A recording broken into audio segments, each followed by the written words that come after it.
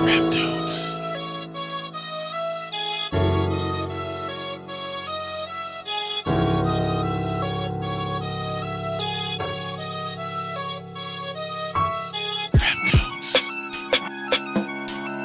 God's day to all, and welcome to another episode of The Vanishing Perspective.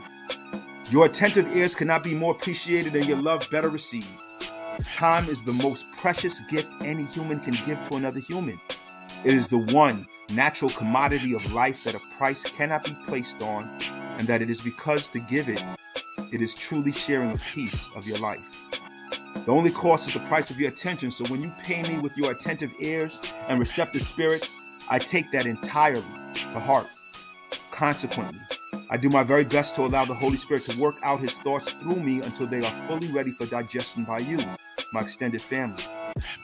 By indulging God's expression through me with your attention, it challenges me to pore over every detail of these thoughts until I am sure they are a true and thorough accounting of how I feel on the subject. And this episode is no different. Today's Vanishing Perspective is judgment.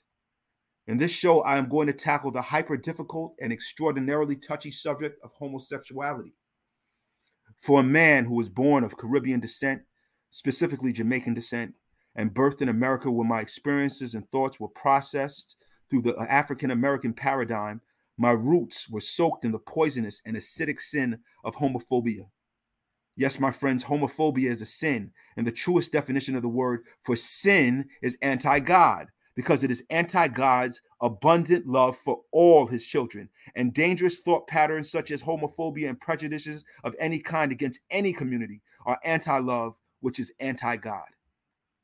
However, before I really get into it, it is critical for me to underscore the point that no one, and by no one I mean no human being on this planet, is qualified to judge any man or woman and their personal relationship with God. Every person will have to reckon with the Father about his or her choices made during their lifetime. In the book of Matthew, chapter 7, verses 1 through 9, in the New International Version of the Holy Bible, it states, "Do not judge, or you too will be judged. For in the same way you judge others, you will be judged. And with the measure you use, it will be measured to you. Why do you look at the speck of sawdust in your brother's eye and pay no attention to the plank in your own eye? How can you say to your brother, let me take the speck out of your eye, when all the time there is a plank in your own eye? You hypocrite. First take the plank out of your own eye, and then you will see clearly to remove the speck from your brother's eye. Second, there is no sin that God places below or above any other sin. In the book of Romans, chapter 3, verse 23, it states, for everyone has sinned. We all fall short of God's glorious standard, meaning we are all sinners, and not one of us can throw a stone because we all live in homes made of glass. Personally, I was a liar, a cheat, an adulterer, as Christ defined it in Matthew chapter 5, verse 28, a thief, practiced baseless sexual immorality, entertained murderous thoughts, broken an oath I took under God, mistreated my neighbors, my mother, my children, and so on and so forth. By all standards and measurements, I should have been put to death, and yet God still offered a wretch like me amazing grace through his only begotten Son to reconcile my broken relationship with our Heavenly Father. There are so many men and women of the queer lifestyle whose only sin is homosexuality. If there's anyone who could throw a stone, it's them at me, and not the other way around. Third, many people of the church would say, but they flaunt and celebrate their sin with parades and have co-opted the colors of God, the rainbow, as a symbol of their sin. Let me ask those who would pose such an argument this question.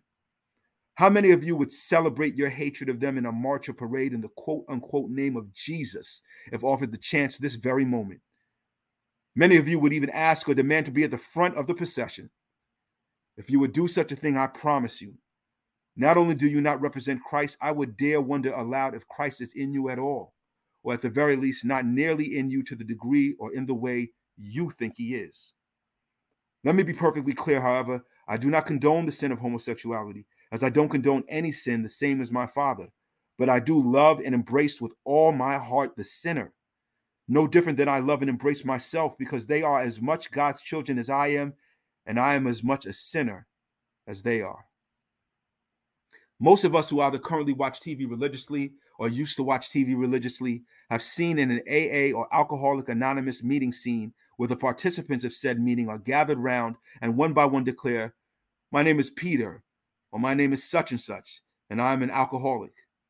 The response to that declaration is usually, "Hi, Peter," or "My name is Jonathan, and I am a sinner." Notice how the alcoholic never makes the declaration that they used to be an alcoholic. No, they are forever and forever will be an alcoholic, for it is as inextricably linked to the genetic makeup as sin is inextricably linked to our humanity. Christ did not come to remove our sinful nature. He came to reconcile our relationship with God despite our sinful nature. 2 Corinthians chapter 5, verse 18 states, "All this is from God, who through Christ reconciled us to himself and gave us the ministry of reconciliation." In the book of Hebrews chapter 12, verse 14, it states, "Strive for peace with everyone and for the holiness without which no one will see the Lord." Holiness is defined in 2 Corinthians chapter 7, verse 1, where it states, "Since we have these promises, beloved, let us cleanse ourselves from every defilement of body and spirit, bringing holiness to completion in the fear of God."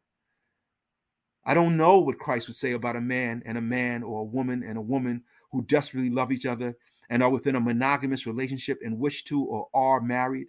As a Christian, heterosexual man, it is something I refuse to wrestle with because it is not my place to hold final determination on the state of anyone's soul or their relationship with the Father. What I will do is reference 1 Peter chapter 4, verse 8, in which it states, "Above all, love each other deeply because love covers over a multitude of sins." This is what I know, that love, real love for Yahweh the Almighty and his Son first, and love for all others comes before any feelings of judgment that arise in the flesh as a person of God. Love outweighs all things to its contrary, and I will take that truth with me to my grave. I love you all, regardless of what choices you make in this life that don't result in harm to another fellow human being. And even then, I work to love you still, for our Father showed me everlasting patience, mercy, and love during a time when I needed it most, and I will not repay that grace by treating another one of his children with anything less than that same level of love and grace. God bless you all. And may you seek to love one another first before you seek to condemn. For you were once condemned yourselves, and God in his abundant grace sent his only begotten Son as a sacrifice for your very salvation. I love you all more deeply than you could possibly imagine, and pray at the time of my reckoning I will not be found wanting either.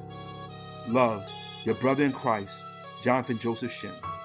Peace and God bless.